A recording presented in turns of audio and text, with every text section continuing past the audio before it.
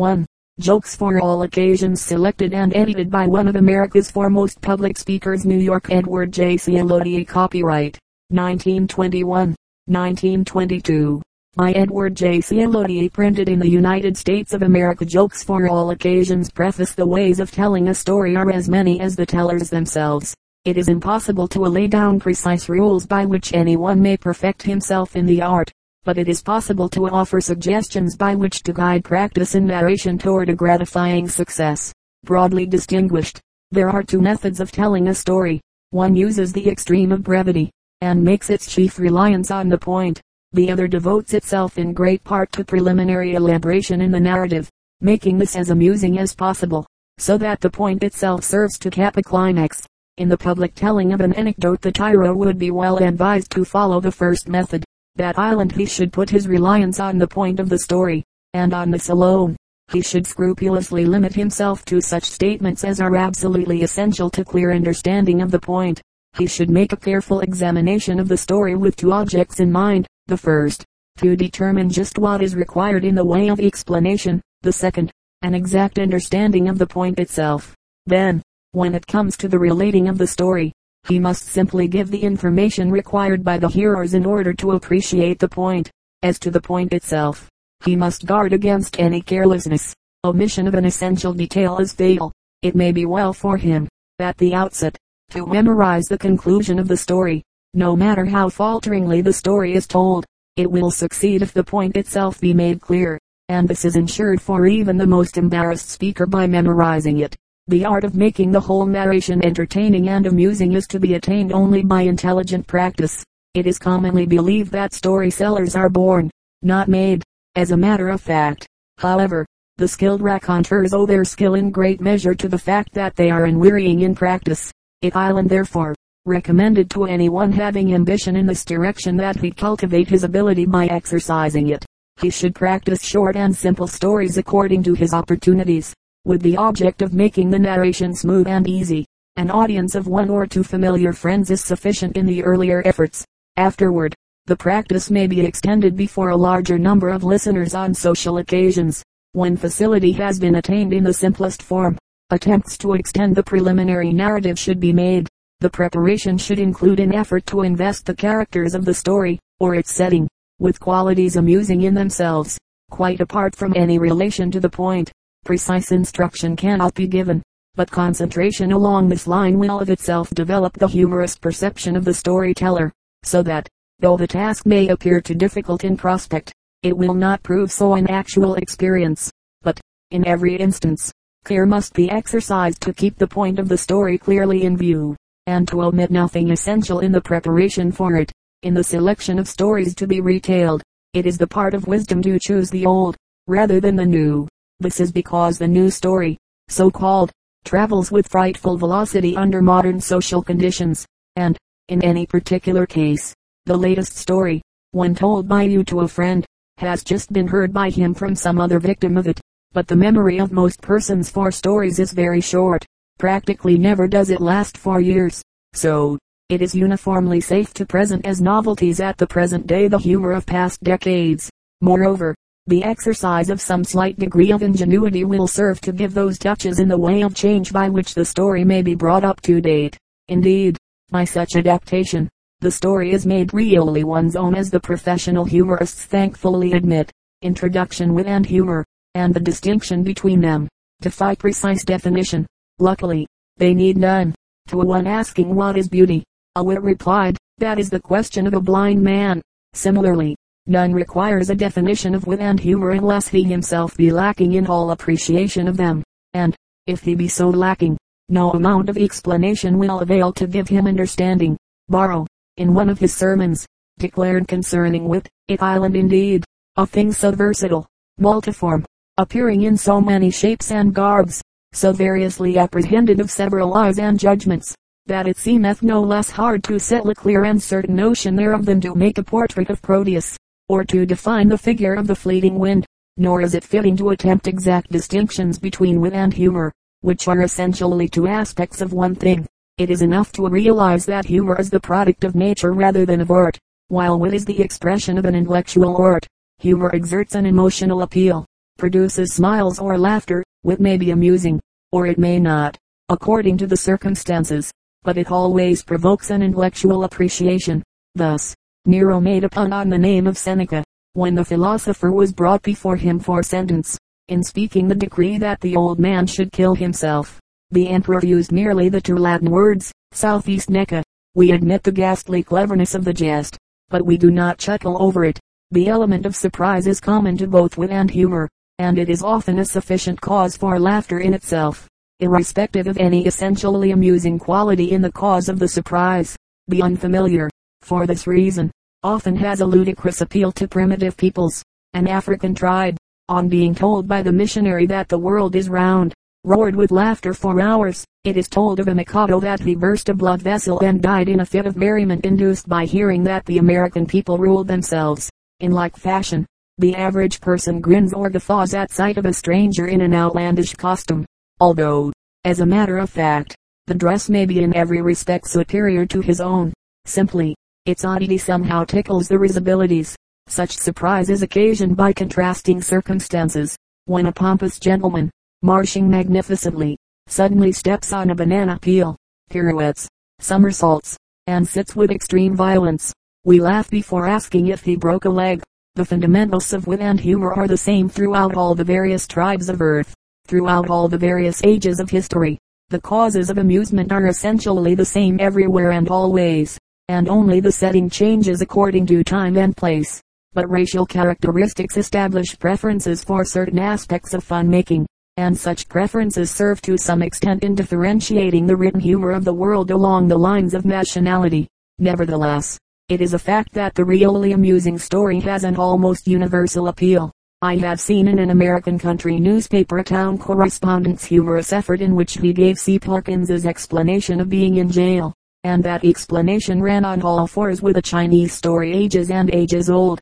The local correspondent did not plagiarize from the Chinaman, merely, the humorous bent of the two was identical. In the ancient Oriental tale, a man who wore the thief's collar as a punishment was questioned by an acquaintance concerning the cause of his plight. Why, it was just nothing at all, the convict explained easily. I was strolling along the edge of the canal, when I happened to catch sight of a bit of old rope. Of course, I knew that old piece of rope was of no use to anyone, and so I just picked it up, and took it home with me. But I don't understand, the acquaintance exclaimed. Why should they punish you so severely for a little thing like that? I don't understand it. I don't understand it, either, the convict declared. Unless, maybe, it was because there was an ox at the other end of the rope. The universality of humor is excellently illustrated in Greek literature, where is to be found many a joke at which we are laughing today, as others have laughed through the centuries. Half a thousand years before the Christian era, a Platonic philosopher at Alexandria, by name Hierocles, grouped 21 jests in a volume under the title, Astia. Some of them are still current with us as typical Irish bulls. Among these were accounts of the safety first enthusiast who determined never to enter the water until he had learned to swim, of the horse owner, training his nag to live without eating, who was successful in reducing the feed to a straw a day, and was about to cut this off when the animal spoiled the test by dying untimely, of the fellow who posed before a looking glass with his eyes closed, to learn how he looked when asleep, of the inquisitive person who held a crow captive in order to test for himself whether it would live 2 centuries, of the man who demanded to know from an acquaintance met in the street whether it was he or his twin brother, who had just been buried. Another Greek jest that has enjoyed a vogue throughout the world at large, and will doubtless survive even prohibition, was the utterance of Diogenes, when he was asked as to what sort of wine he preferred.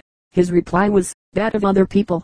Again, we may find numerous duplicates of contemporary stories of our own in the collection over which generations of Turks have laughed, the tales of Nasir-ed-Din. In reference to these, it may be noted that Turkish wit and humor are usually distinguished by a moralizing quality. When a man came to Nasir-ed-Din for the loan of a rope, the request was refused with the excuse that Nasir's only piece had been used to tie up flour.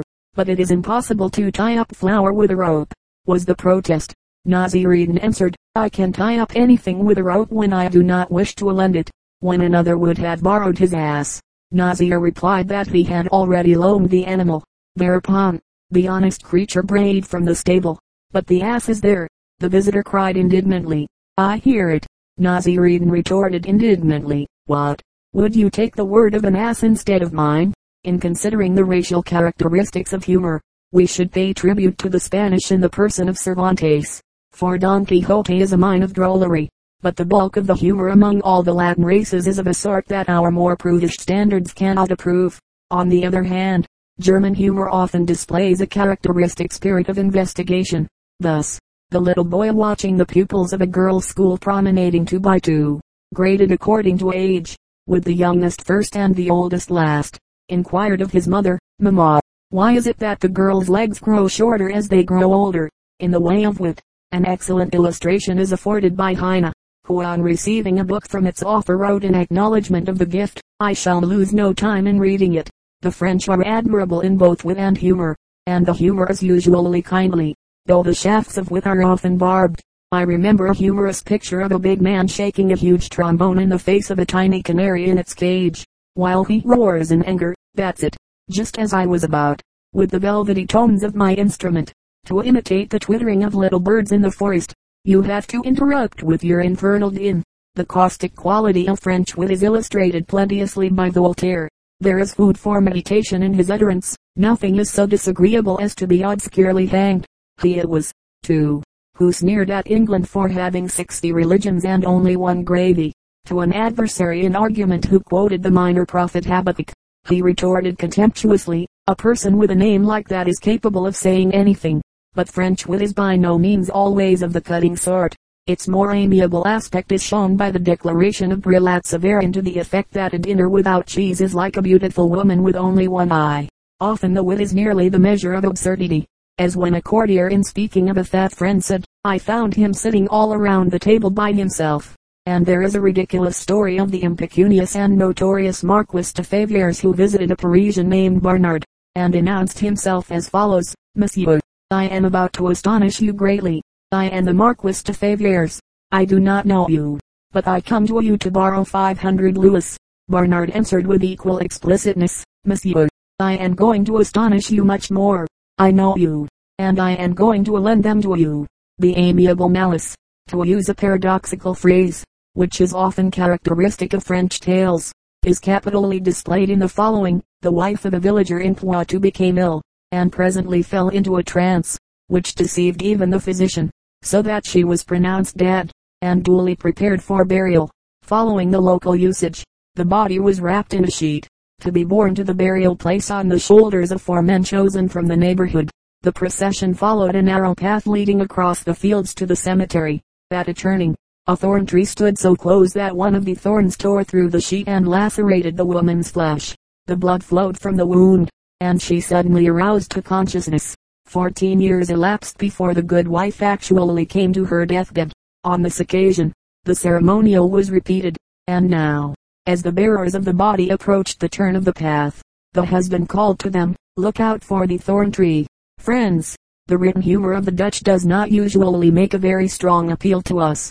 They are inclined to be ponderous even in their play, and lack in great measure the sarcasm and satire and the lighter subtlety in fun-making. History records a controversy between Holland and Zealand, which was argued pro and con during a period of years with great earnestness. The subject for debate that so fascinated the Dutchmen was, does the cob take the hook, or does the hook take the cob? Because British wit and humor often present themselves under aspects somewhat different from those preferred by us, we belittle their efforts unjustly. As a matter of fact, the British attainments in this direction are the best in the world, next to our own. Moreover, in the British colonies is to be found a spirit of humor that exactly parallels our own in many distinctive features.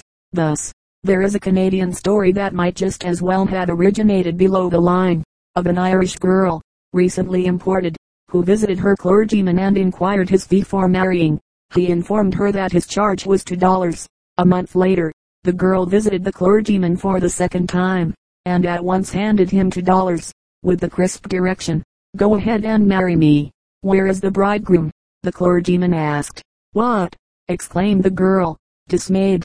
Don't you furnish him for the $2?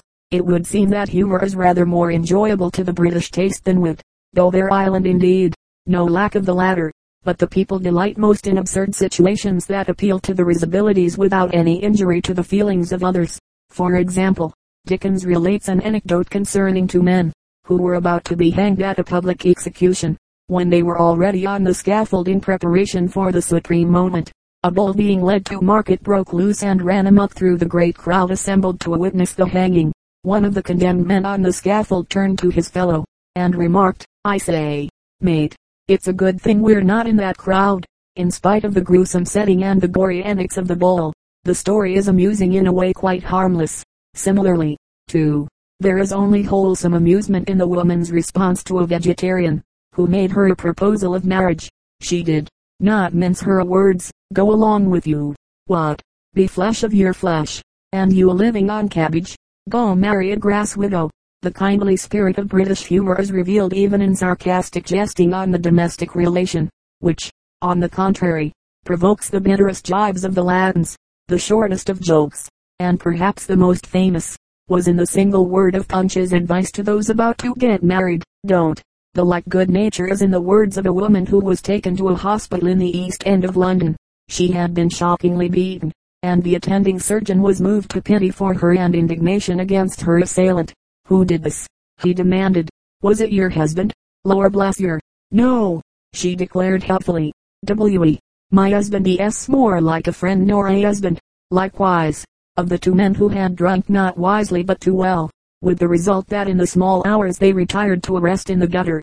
Presently, one of the pair lifted his voice in protest. "I say, us go to another hotel this week." Or the incident of the tramp, who at the back door solicited alms of a suspicious housewife. His nose was large and of a purple hue. The woman stared at it with an accusing eye, and questioned bluntly, "What makes your nose so red?"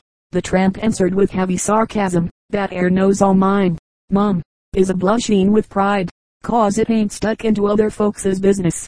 But British wit, while often amiable enough, may on occasion be as trenchant as any French sully. For example, we have the definition of gratitude as given by Sir Robert Walpole: "A lively sense of future favors." The Marquis of Salisbury once scored a clumsy partner at whist by his answer to someone who asked how the game progressed: "I'm doing as well as could be expected, considering that I had 3 adversaries." So the retort of Lamb, when Coleridge said to him, "Charles, did you ever hear me lecture? I never heard you do anything else." And again, Lamb mentioned in a letter how Wordsworth had said that he did not see much difficulty in writing like Shakespeare, if he had a mind to try it. Clearly, Lamb continued, nothing is wanted but the mind. Then there is the famous quip that runs back to Tudor times, although it has been attributed to various later celebrities, including Dr. Johnson. A concert singer was executing a number lurid with vocal pyrotechnics. An admirer remarked that the piece was tremendously difficult. This drew the retort from another auditor: "Difficult? I wish to heaven it were impossible." Americans are famous, and sometimes infamous, for their devotion to the grotesque in humor. Yet, a conspicuous example of such amusing absurdity was given by Thackeray, who made reference to an oyster so large that it took 2 men to swallow it whole. It is undeniable that the British are fond of puns. It is usual to sneer at the pun as the lowest form of wit. Such, alas, it too often island and frequently, as well, it is a form of no wit at all.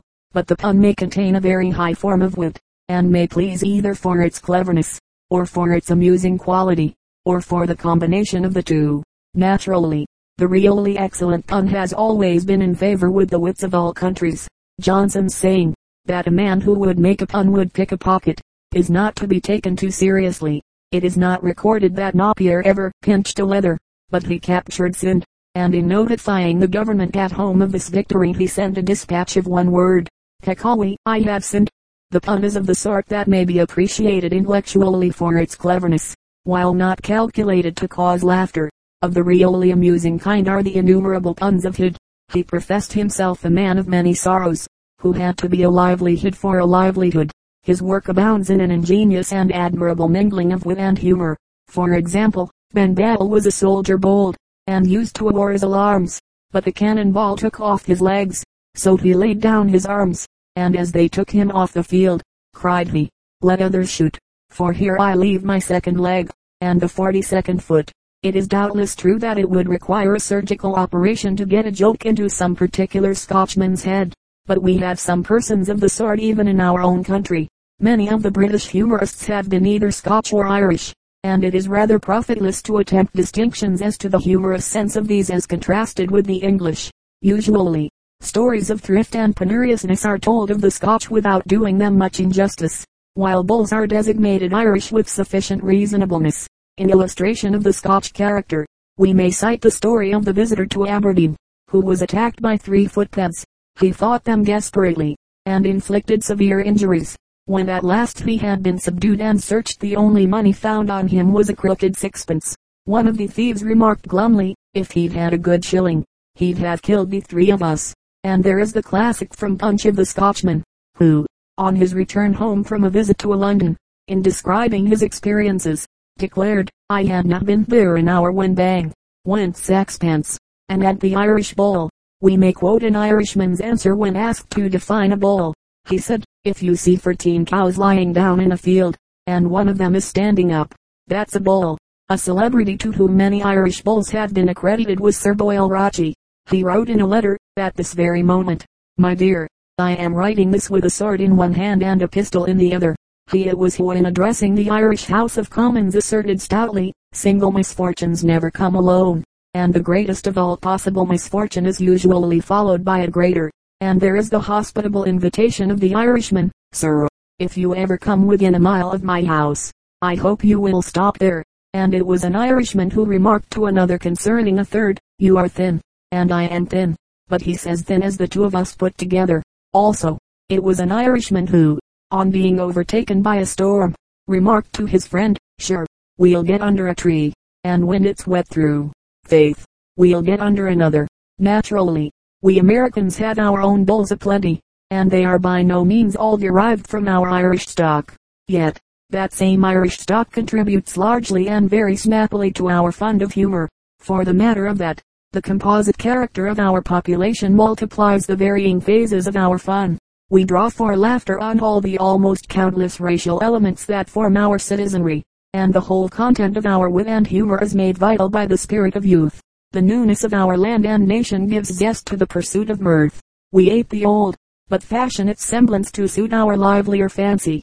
We moralize in our jesting like the Turk, but are likely to veil the maxim under the motley of a Yiddish dialect.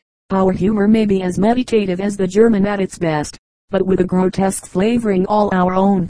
Thus, the widow, in plaintive reminiscence concerning the dear departed, said musingly, if John hadn't blowed into the muzzle of his gun, I guess he'd got plenty of squirtles. It was such a good day for them. And in the moralizing vein, the little girl had been very naughty. She was bidden by her mother to make an addition to the accustomed bedtime prayer, a request that God would make her a better girl. So, the dear child prayed, and, oh God, please make Millie a good little girl. And then, with pious resignation, she added, nevertheless, oh God, thy will, not mine, be done. At times, we are as cynical as the French. So of the husband, who confessed that at first after his marriage he doted on his bride to such an extent that he wanted to eat her later. He was sorry that he hadn't. Our sophistication is such that this sort of thing amuses us, and it is produced only too abundantly. Luckily, in contrast to it, we had no lack of that harmless jesting which is more typically English. For example, the kindly old lady in the elevator questioned the attendant brightly, don't you get awful tired, Sonny? Yes, Mum. The boy in uniform admitted. What makes you so tired, Sonny? Is it the going up? Mumber Mum. Is it the going down? Mumber Mum. Then what is it makes you so tired, Sonny?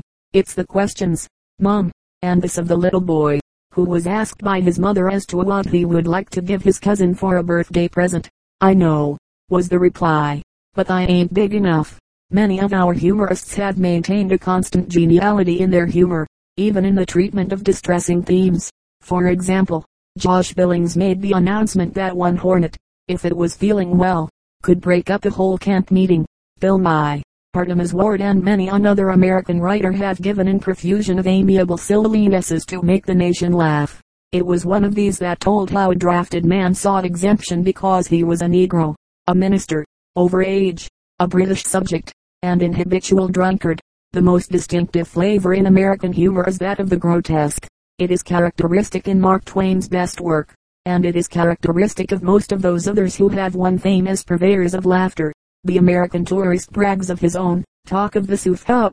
Niagara put her out in 3 minutes. That polished writer, Irving, did not hesitate to declare that Uncle Sam believed the earth tipped when he went west. In the archives of our government is a state paper wherein President Lincoln referred to Mississippi gunboats with drafts so light that they would float wherever the ground was a little damp. Typically American in its grotesquerie was the assertion of a rural humorist who asserted that the hogs thereabout were so thin they had to have a knot tied in their tails to prevent them from crawling through the chinks in the fence. Ward displayed the like quality amusingly in his remark to the conductor of a tediously slow-moving accommodation train in the South, from his seat in the solitary passenger coach behind the long line of freight cars. He addressed the official with great seriousness. "I ask you, conductor, why don't you take the cowcatcher off the engine and put it behind the car here? As it is now, there ain't a thing to hinder a cow from strolling into a car and biting a passenger." Similar extravagance appears in another story of a crawling train. The conductor demanded a ticket from a bald-headed old man whose face was mostly hidden in a great mass of white whiskers. "I give it to ye," declared the ancient. "I don't reckon so." The conductor answered, "Where did you get on?" "At Parkins Crossin'." He of the hoary beard replied. The conductor shook his head emphatically. "Wasn't anybody got aboard at Parkins Crossin' 'cept one little boy?" "Aye," wheezed the aged man. "Was that little boy?" "In like fashion. We tell of a man so tall that he had to go up on a ladder to shave himself and down cellar to put his boots on. We Americans are good-natured, as is necessary for humor, and we have brains, as is necessary for wit, and we have the vitality that makes creation easy, even inevitable. So there is never any dearth among us of the spirit of laughter, of its multiform products that by their power to amuse make life vastly more agreeable. Every newspaper, and most magazines carry their quota of jests. Never, anywhere, was the good story so universally popular as in America today. It is received with gusto in the councils of government, in church, in club, in crossroads store. The teller of good stories is esteemed by all, a blessing and displeased. The collection that follows in this volume island, it is believed, of a sort that will help mightily to build an honorable fame for the narrator. For greater convenience in references to the volume, the various stories and anecdotes are placed under headings arranged in alphabetical order. The heading in every case indicates the subject to which the narration may be directly applied. This will be found most full in selecting illustrations for addresses of any sort, or for use in arguments. History tells us how Lincoln repeatedly carried conviction by expressing his ideas through the medium of a story. His method is rendered available for anyone by this book. Stories, jokes for all occasions. Absent-mindedness. The man of the house finally took all the disabled umbrellas to the repairers. Next morning on his way to his office, when he got up to leave the streetcar, he absent-mindedly laid hold of the umbrella belonging to a woman beside him, for he was in the habit of carrying one. The woman cried, "Stop thief!" rescued her umbrella and covered the man with shame and confusion. That same day, he stopped at the repairers, and received all 8 of his umbrellas duly restored. As he entered a streetcar, with the unwrapped umbrellas tucked under his arm, he was horrified to behold glaring at him the lady of his morning adventure. Her voice came to him charged with a withering scorn. "Hup, had a good day, didn't you?" The absent-minded inventor perfected a parachute device. He was taken up in a balloon to make a test of the apparatus. Arrived at a height of 1,000 feet, he climbed over the edge of the basket, and dropped out. He had fallen 200 yards when he remarked to himself, in a tone of deep regret, "Dear me, I've gone and forgotten my umbrella." The professor, who was famous for the wool gathering of his wits, returned home, and had his ring at the door answered by a new maid. The girl looked at him inquiringly. "Was Professor Johnson at home?" he asked, naming himself. "Mumber, sir," the maid replied, "but he is expected any moment now." The professor turned away. The girl closed the door. Then the poor man sat down on the steps to await for himself. The clergyman, absorbed in thinking out a sermon, rounded a turn in the path and bumped into a cow. He swept off his hat with a flourish, exclaiming, "I beg your pardon, madam." Then he observed his error, and was greatly chagrined. Soon, however, again engaged with thoughts of the sermon, he collided with a lady at another bend of the path. "Get out of the way, you brute," he said. The most absent-minded of clergymen was a Methodist minister who served several churches each Sunday, riding from one to another on horseback. One Sunday morning he went to the stable while still meditating on his sermon and attempted to saddle the horse. After a long period of toil, he aroused to the fact that he